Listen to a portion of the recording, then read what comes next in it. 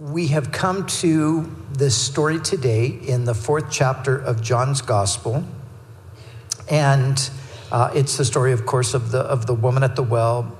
We read that together with our scripture reading today, and there are many different things that we could draw out and apply from this story, but today I want to look at it from the standpoint of the woman being representative of the thirsty soul.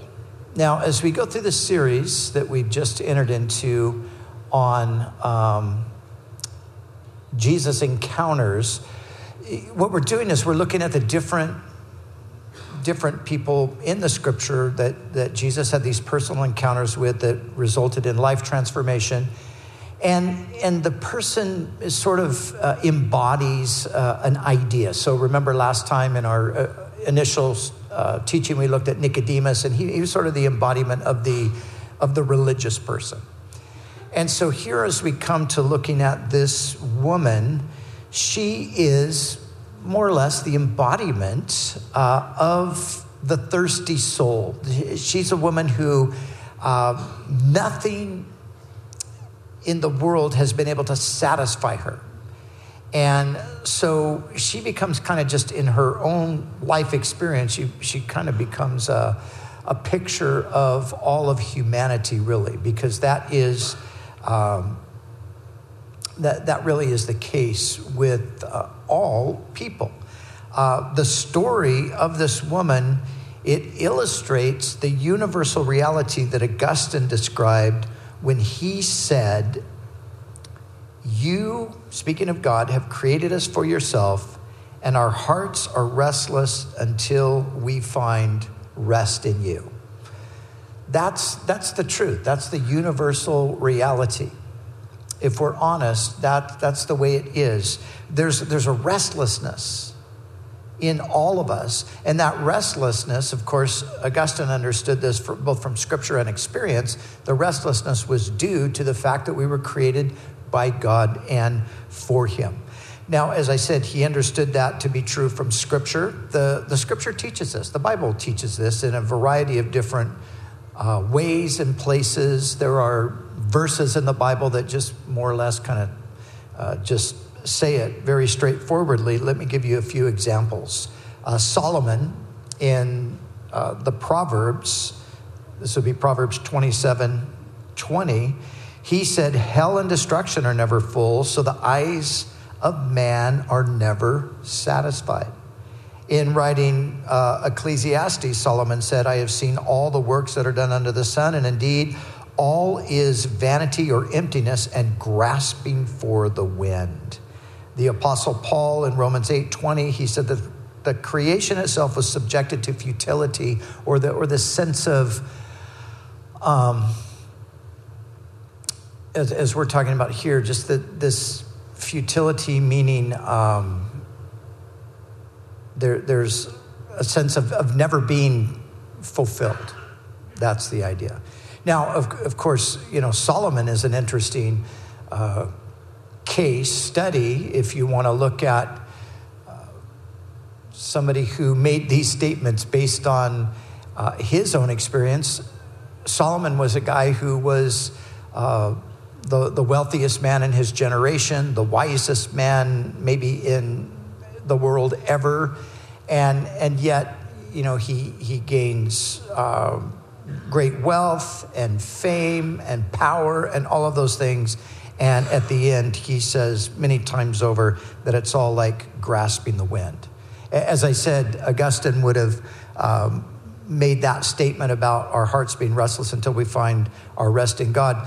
He made that, as I said, based upon scripture, but his own experience. Augustine was one of the great theologians in the history of the church.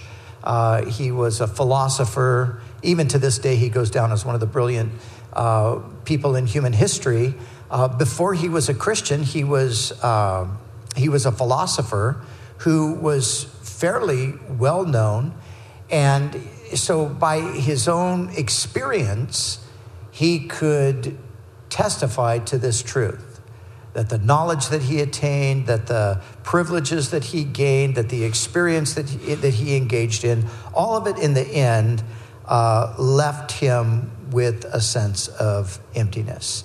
And it's not only true of what we find in Scripture or in the ancient world. We see this very truth being unwittingly expressed by men and women today. I can think of any one of a number of famous people who have expressed these kinds of things. The person who's at the top of their game in sports, maybe, or the person who's got the number one hit song, or the person who's just, they're the newest thing in the world of Hollywood or whatever the case. We find oftentimes they say things that betray the fact that even though you would think that all of these things would certainly bring fulfillment and contentment in life, they say things that indicate that that is not the case. Many, many years ago, actress Sophia Loren, some of you might remember her if you're older like me, but back in her time, she was, quite the, she's a beautiful woman, and she was very well known in Hollywood and around the world. But she said this, kind of in the prime of her career. She said, "In my life, there is an emptiness that is impossible to fulfill." Now, you look at her and you would think, of course she's fulfilled. She's beautiful. She's got it made. She's got everything. But she says, no, that wasn't the case. In more recent times, celebrity news anchor Pat O'Brien, maybe you remember some of the background story with Pat O'Brien, well-known, I think, on the Insiders. I can't remember the exact program, but, well-known anchor person in that world, but had a fall because of alcoholism and so forth. But in an interview with Oprah Winfrey, he was talking about his experience, and he said, the thing about fame is that we are people who love to be loved by strangers, and we can't get enough. He said, you want more and more and more. The only thing that matters is more. You've got to have more. And again, like I said, sort of unwittingly, they're expressing the very thing that the Bible is telling us, that there's no satisfaction with the things in this world. Ultimately, our satisfaction can only be realized through a relationship with God. One more quote from Madonna, who has said many provocative things, of course, but one I think is very telling. I won't be happy until I'm famous like God. So again, the point is, all of these things are describing this insatiable thirst for meaning, significance, fulfillment. And even though it is unrecognized by these people and many others, it is in reality a thirst for God. It is in reality that thing that Augustine said, that we were created by God and for God, and until we come to him and find rest in him, there's a restlessness in us. And this is what we see in the story here. So that's the way I want to look at the story, and I want to show you how this whole idea works itself out in the life of this woman and how Jesus responds to this thirsty soul. So the first thing is, there are just a couple of things I want us to note before we actually look at the woman herself and some of the things that she said, and then the response of Jesus to her. So the first thing I want you to notice is in verse 3, speaking of Jesus, it says, he left Judea and departed again to Galilee, but he needed to go through Samaria. Now, this is an interesting thing that John is telling us here. Now, if you understand the geography of Israel, Judah is in the south, and Galilee is in the north, and Samaria is in between. But it wasn't only not necessary to go through Samaria. It was preferred by Jews not to go through Samaria.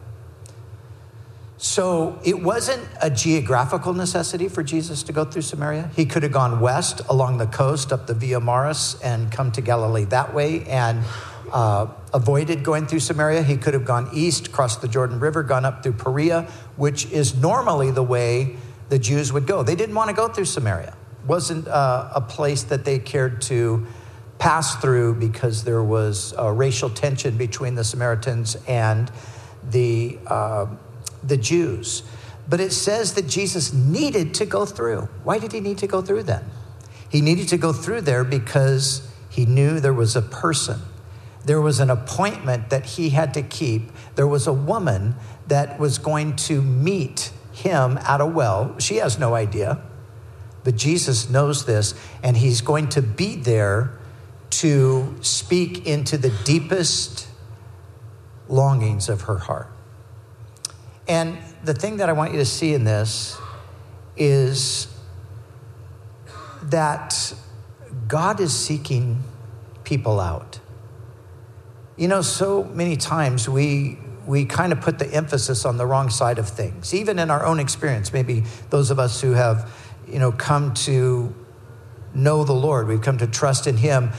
When we're recounting our experience, we're talking about how, well, I felt this way, and then I did this, and then I was on a search for that, and then I went here, and then I finally found Jesus.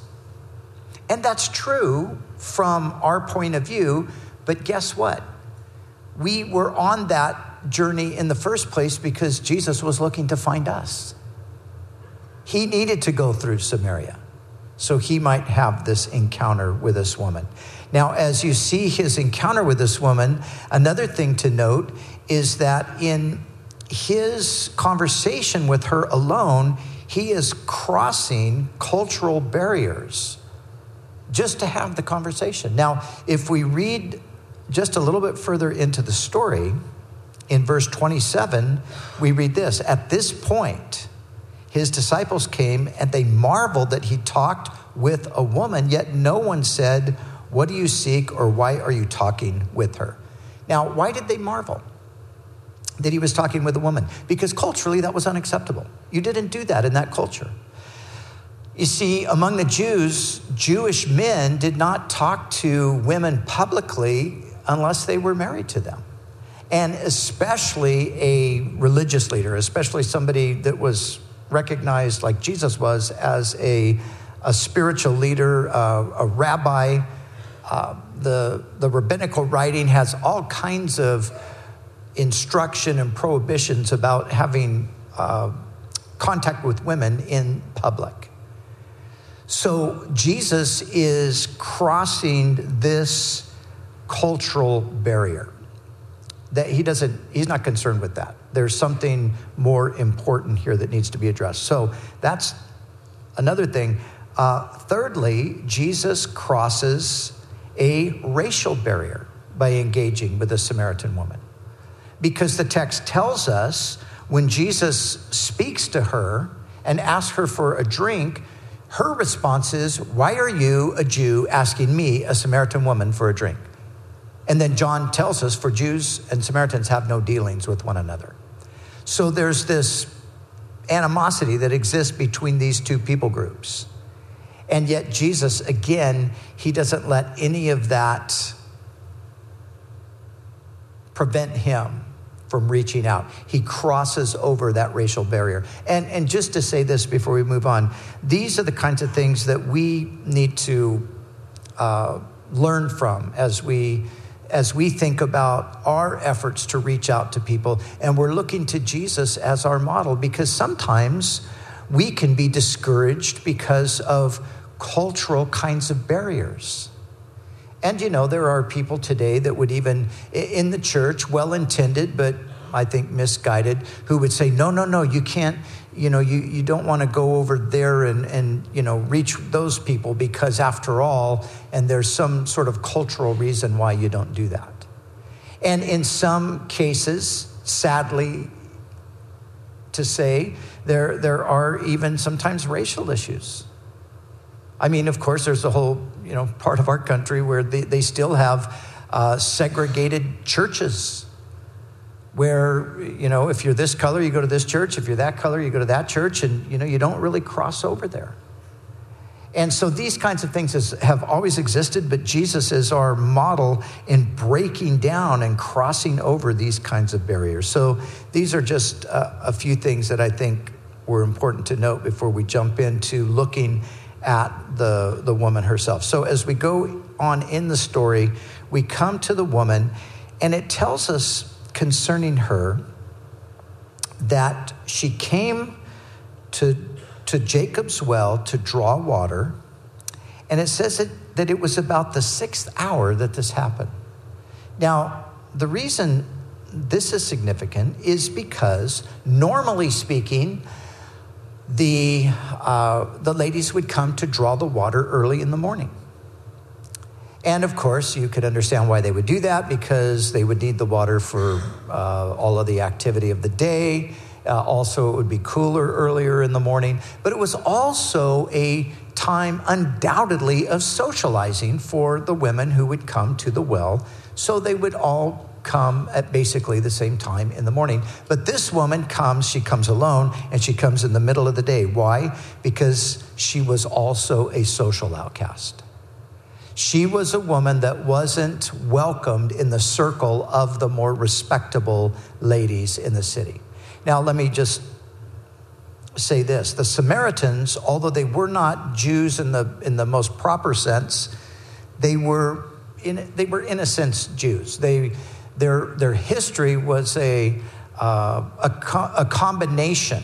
Back when the Assyrians conquered the northern kingdom, there were many Jews that remained in the land, and the Assyrians repopulated the land with people from other nations that they sent in. And these groups intermarried with one another, and they embraced a sort of a perverted form of the Mosaic religious system.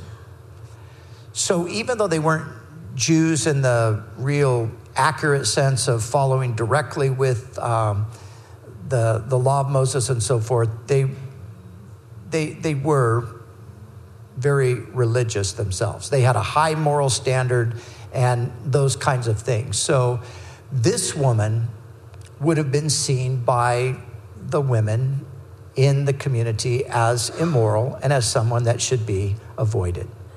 And yet we see that Jesus reaches out again. So he crosses cultural barriers, he crosses racial barriers, he crosses social barriers. And how do we know all of this about the woman? Well, the text tells us that she was a woman who was married 5 times and was currently living with a man that she wasn't married to. So even though that's kind of normal for our culture today, it's becoming more and more normal. Back in the time and in that place, that wasn't the case. Now, among the Romans, that would have been maybe acceptable, but not among the Jews and not among the Samaritans. So she was a woman who was an outcast. She was a woman who, I think we can say without conjecture, I think we can legitimately see her as a woman who has issues of sexual immorality and adultery. But there's one other thing about her that I find very interesting. She is also a woman who has spiritual longings. And we see that in verse 25. The woman said to him, I know that Messiah is coming, and he will teach us. He will tell us all things. So she has spiritual longings, even though she's messed up, obviously. But yet she's got these spiritual longings. She's got this sense that somehow, some way, sometime, there's going to be some deliverance that's going to come. She's a broken person, broken in the sense that her life does not work the way it's supposed to work. And yet she has this sort of like it's a distant hope that somebody's going to come along, Messiah's going to come, and he's going to make everything better. He's going to tell us everything we need to know. He's going to fix it all. So we see that she has these spiritual longings. So she's a social outcast, she's sexually immoral, but she's got these deep spiritual longings. Now, Jesus, in his encounter with her, I want you to notice the first thing he says to her. Verse 7, a woman of Samaria came to draw water. Jesus said to her, give me a drink. Now, the reason I'm pointing this out is because this is Jesus's way of engaging her in the real issues deep down in her life. Now, he takes the, just kind of the natural surroundings of where they are, and he's going to begin to engage her. And everything that Jesus is saying is he's speaking from a spiritual point of view, but she's initially only understanding everything from a natural point of view. But I think it's fascinating that the very first thing that he says to her is, give me a drink. The first thing that he wants to bring up is the issue of thirst. Now, Jesus could have, of course, gotten himself a drink of water. Know that. Jesus didn't need this woman to get him a drink. He could have done that himself. But he intentionally engages her on this level because he's going to ultimately bring her to the place of recognizing that the reason her life is the way it is because of this deep, deep thirst. And of course, he's going to reveal to her that he is the answer to that thirst. But he says to her, give me a drink. And then, of course, she brings up why are you asking me for a drink? You're a Jew, I'm a Samaritan woman, and so forth. And then Jesus responds and he says this. He says, if you knew the gift of God, if you knew the gift of God and who it is who says to you, give me a drink, you would have asked him and he would have given you living water. I mean, it's amazing the way Jesus just goes with this conversation. He just gets right to the issue. He said, if you knew the gift of God. Now, you've got to imagine, on the one hand, she's probably like, wow, this is a weird conversation. First of all, this Jewish guy's talking to me. That's weird enough right there. But now he's talking about the gift of God. If you knew the gift of God. And then he says, and if you knew who I was, you would ask me, and I would give you living water. And so you've got to imagine that on the one hand, she's probably like perplexed, like, wow, what kind of a conversation is this?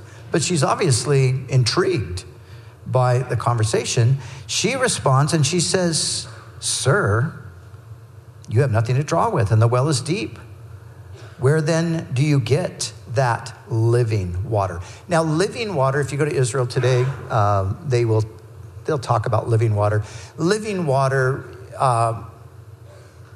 it could mean, and from a natural standpoint, it meant fresh water, water that was flowing, water that was coming up from its source. That's living water. Jesus is talking about it in a different sense. He's talking about it from, as I said, the spiritual standpoint. But her question is, where are you going to get this? And then she says, are you greater than our father Jacob, who gave us the well, and so forth? And Jesus answered and said to her, whoever drinks of this water will thirst again, but whoever drinks of the water that I shall give him will never thirst, but the water that I will give will become a fountain of water springing up into everlasting life.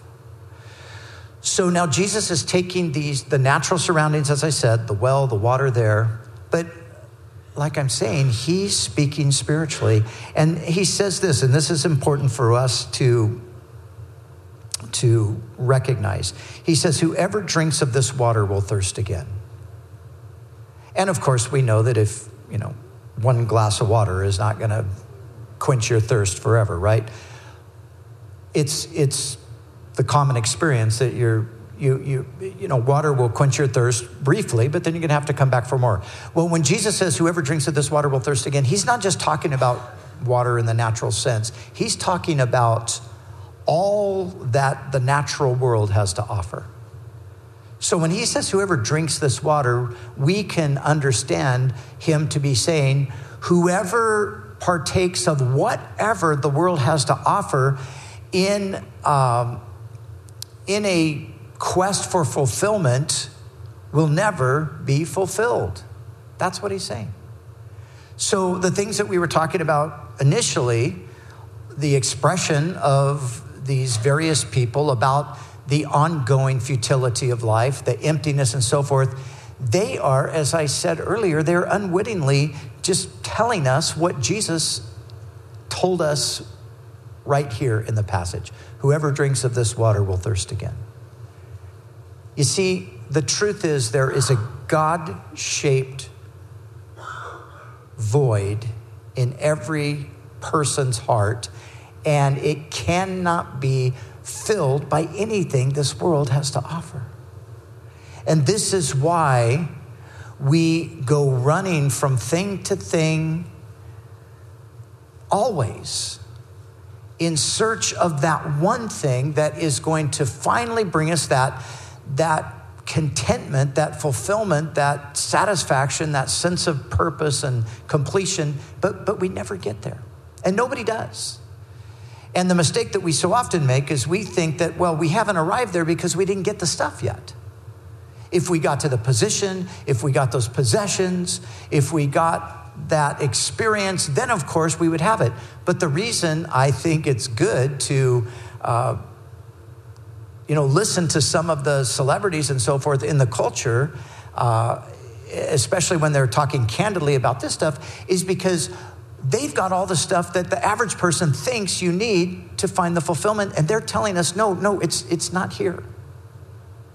But again, they're echoing what Jesus himself said. If you drink this water, you will thirst again. But his promise, if you drink the water that I will give, you will never thirst. Not only will you never thirst, that water will become a fountain of living water springing up from within. So Jesus is saying that he will not only satisfy us for the moment, he will satisfy us continually. And not only will he satisfy us continually, but that satisfaction that we receive will then become a fountain that will bubble up and bring a blessing to others. Now, the woman, at this point, she's interested in the offer that Jesus is making. And so she says, "Sir, give me this water." She's undoubtedly at this point, she understands that it's not the water in the well. But she says, "Give me this water that I may thirst no more." And Jesus said to her, now just think about this for a minute. He says to her, "Go call your husband and come here." Now, reading this, I think she must have thought, that's weird. Why is my husband being brought into this now? We have, there's been no conversation up until this point about anything like that. Why would Jesus say, "Go call your husband"? So she says, "Well, I have no husband." And Jesus says, "You're right. You have no husband. You have had 5 husbands, and the one whom you now have is not your husband. In that you spoke truly." Why does Jesus bring this up?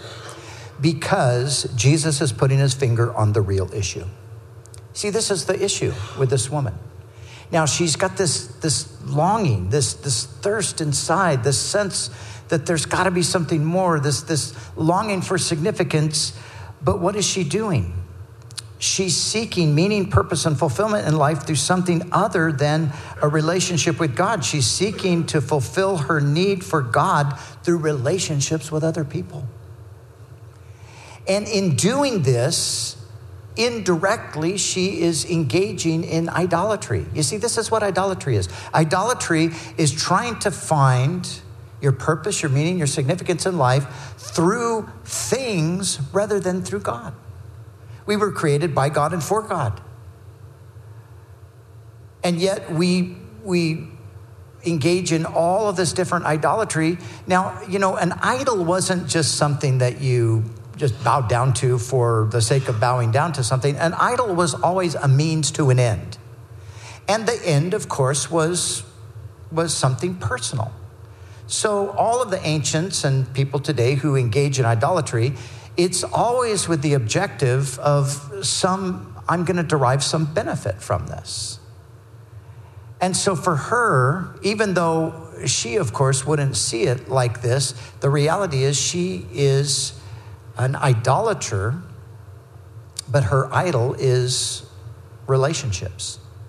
She thinks that this is where I'm going to find satisfaction, but it's obvious that it's not working for her because she's been through 5 marriages and now she's just living with a person. So this is what Jesus does. He's offering her living water, but before she can drink the living water, the sin, the idolatry, the sexual immorality in her life must be dealt with.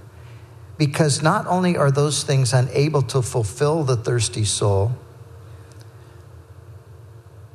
these are things that separate us from God and in the end ruin our lives. And this is something that we need to understand. Jesus offers us living water. But if we're going to drink of it, if we're going to partake of it, the idolatry that's in our life, we have to turn from it. And that's what he's calling her to at this point. And her response is interesting because once Jesus says this to her, she says, "Sir, I perceive that you are a prophet." All of a sudden she realizes that there's an encounter with God going on here. And of course, she responds. We know from the rest of the story, she goes back to the town. She tells people, "Come and see a man who told me everything I ever have done. I think this is the Messiah." And then later on, the people in the town, they admit that it was through her influence that they originally came to listen to Jesus, but then they say, we heard him ourselves, and we believe as well. But leaving that for a moment, I want to take us from Samaria 2,000 years ago right to today. And I want to talk a little bit more just about this, just the whole reality of how nothing in this world can satisfy us. Timothy Keller, who I've quoted often, in his book on encounters with Jesus, he quotes author David Foster Wallace as a contemporary illustration of this. David Foster Wallace was a well-known author who gained quite a bit of notoriety, but he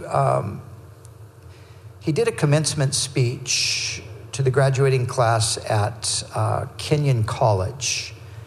And this is part of what he said in the speech. Now, keep in mind that this guy is not at all, he's not a believer. He's not a Christian at all. He says this, he says, "Everybody worships. The only choice we get is what to worship. And the compelling reason for maybe choosing some sort of God to worship is that pretty much anything else you worship will eat you alive. If you worship money and things, if they are where you tap real meaning in life, then you will never have enough, never feel you have enough. It's the truth. Worship your own body and beauty and sexual allure, and you will always feel ugly. And when time and age start showing, you will die a million deaths before your loved ones finally plant you. Worship power, and you will end up feeling weak and afraid, and you will need ever more power over others to numb you to your own fear. Worship your intellect, being seen as smart, you will end up feeling stupid, a fraud, always on the verge of being found out. Look, the insidious thing about these forms of worship is not that they are evil or sinful. That's, of course, his perspective. It is that they are unconscious. They are the default setting. So what he's saying here is, look, he says they're not evil or sinful. He just says, this is just the way we are. This is how everybody is. His point is everybody's worshiping something, and he's right. Everybody is worshiping something. Why? Everybody's worshiping something in the hope of being fulfilled. And everybody in the end is coming up with the same experience. There is no fulfillment. It doesn't deliver what people are hoping that it is going to deliver. Keller goes on and he says this. He says, Wallace was by no means a religious person, but he understood that everyone worships, everyone trusts in something for their salvation, everyone bases their lives on something that requires faith. And then Keller goes on to say, a couple of years after giving that speech, Wallace killed himself. And this non-religious man, his parting words to us are pretty terrifying. Something will eat you alive.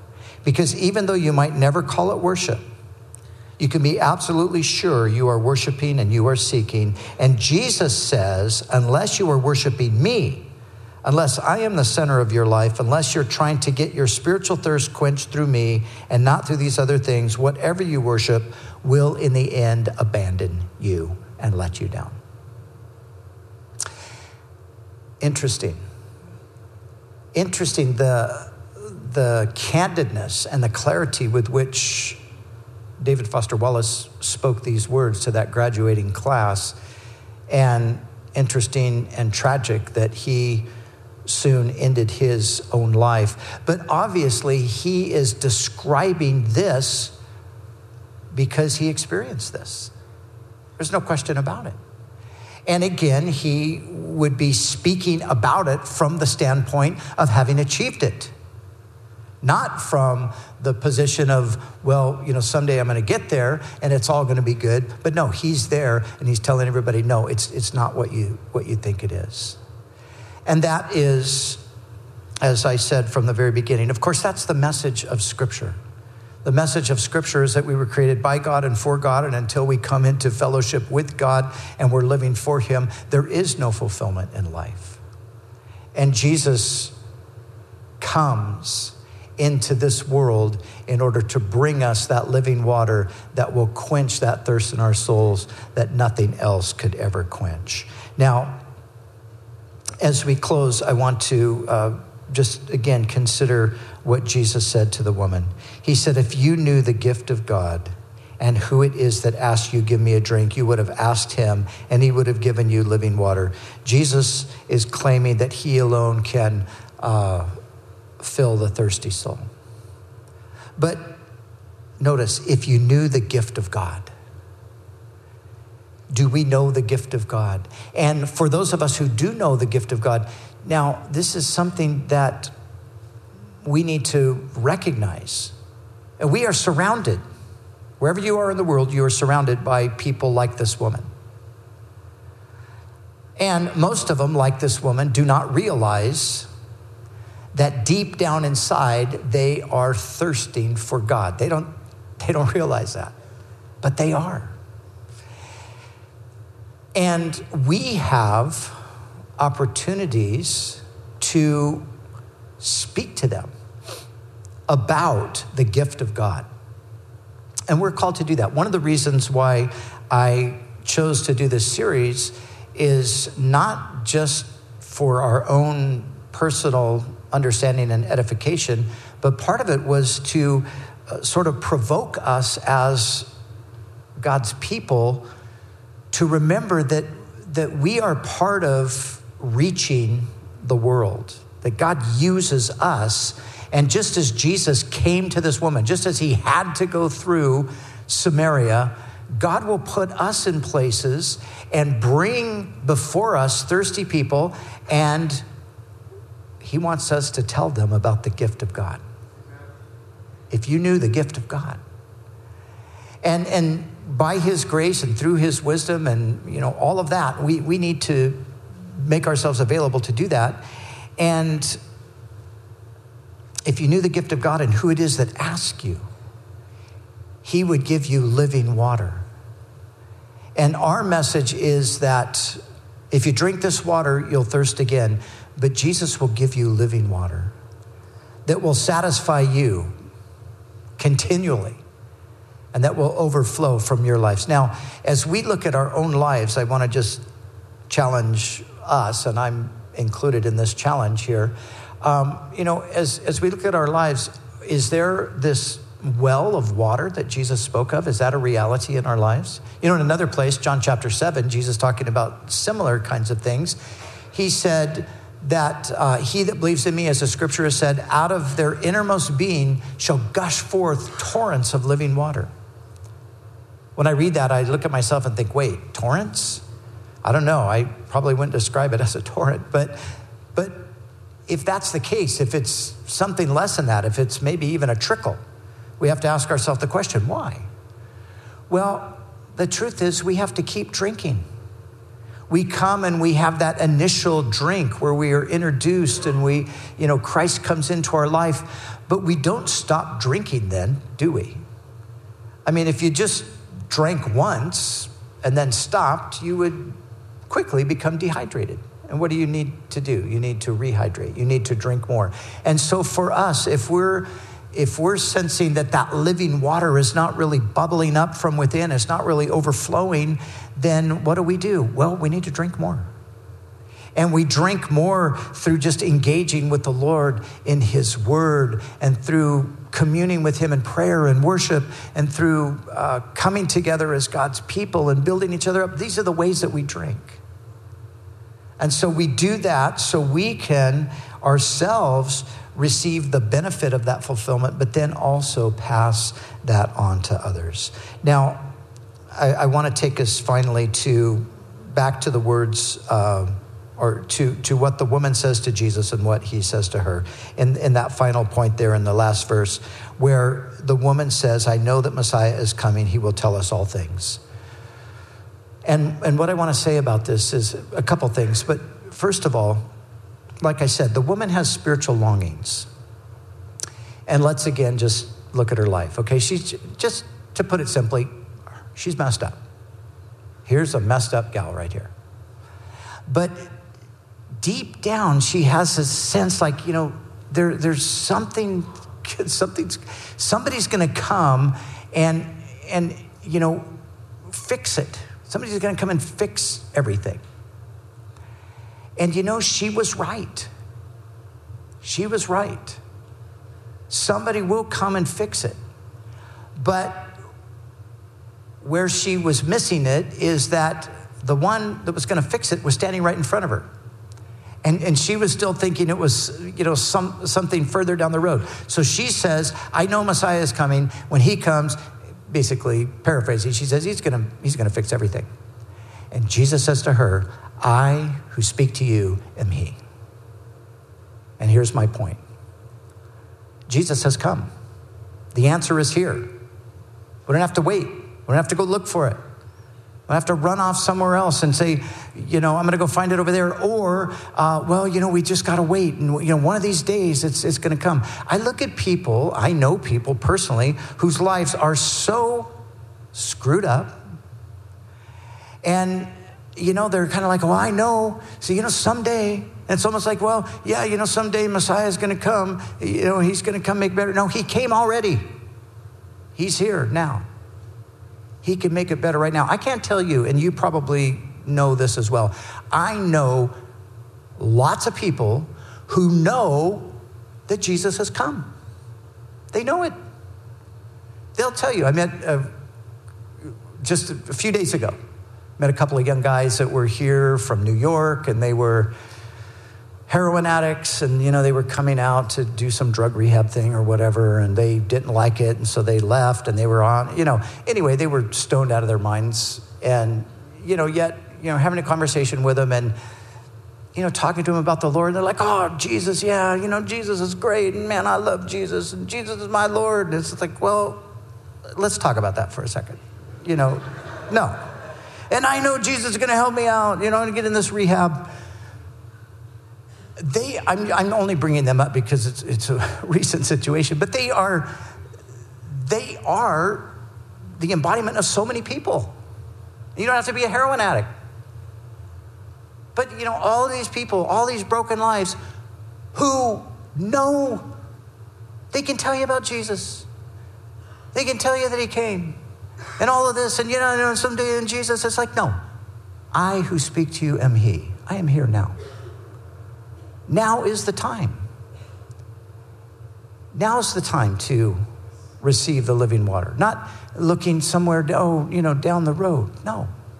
When I was in Jerusalem a few weeks ago, my son and I, we took a taxi from the Holocaust Museum, Yad Vashem, back to our hotel. And as we were going, the taxi driver was quite a character, and he was real funny. And he was all excited. The president was coming to visit, and he had all kinds of thoughts about that. And he was not shy about expressing his feelings. And he was actually very much pro the U.S. and the president and so forth. And, he's going on and on about, getting our problems solved and so forth. And I said, well, look, here's the truth. Messiah is coming. And Messiah is the only one that's going to fix your problems. And, he's sort of, I could tell, didn't really want to talk about that. He was more happy to talk about the president's visit than the Messiah's visit.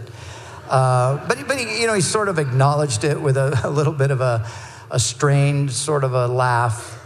But then I said, but the truth is Messiah has already come. So he's coming back.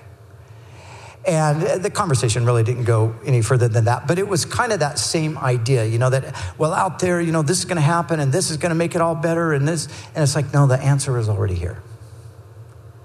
And I love this. And the one final thing I want to say here is that the thing really that just amazes me about this particular encounter and where it ends here in verse 26 is Jesus says to this woman with absolute clarity something that he rarely said to anyone, and he did not clearly say even to the religious leaders of the day.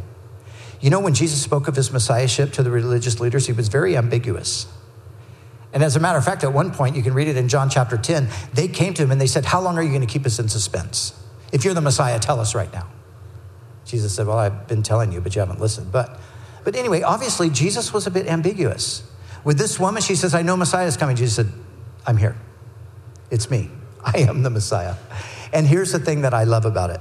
What I love about it is, and let's go all the way back to where we started. He must go through Samaria. This woman, who the religious leaders and the civil leaders and the rich and famous and all the important people of the world had no idea that this woman even existed on planet Earth and couldn't care less about her life. This is the woman that Jesus chose to say, I am the Messiah too. And what does that tell us? It tells us that no matter how insignificant you might think you are, no matter how you might be overlooked or unrecognized, you know what?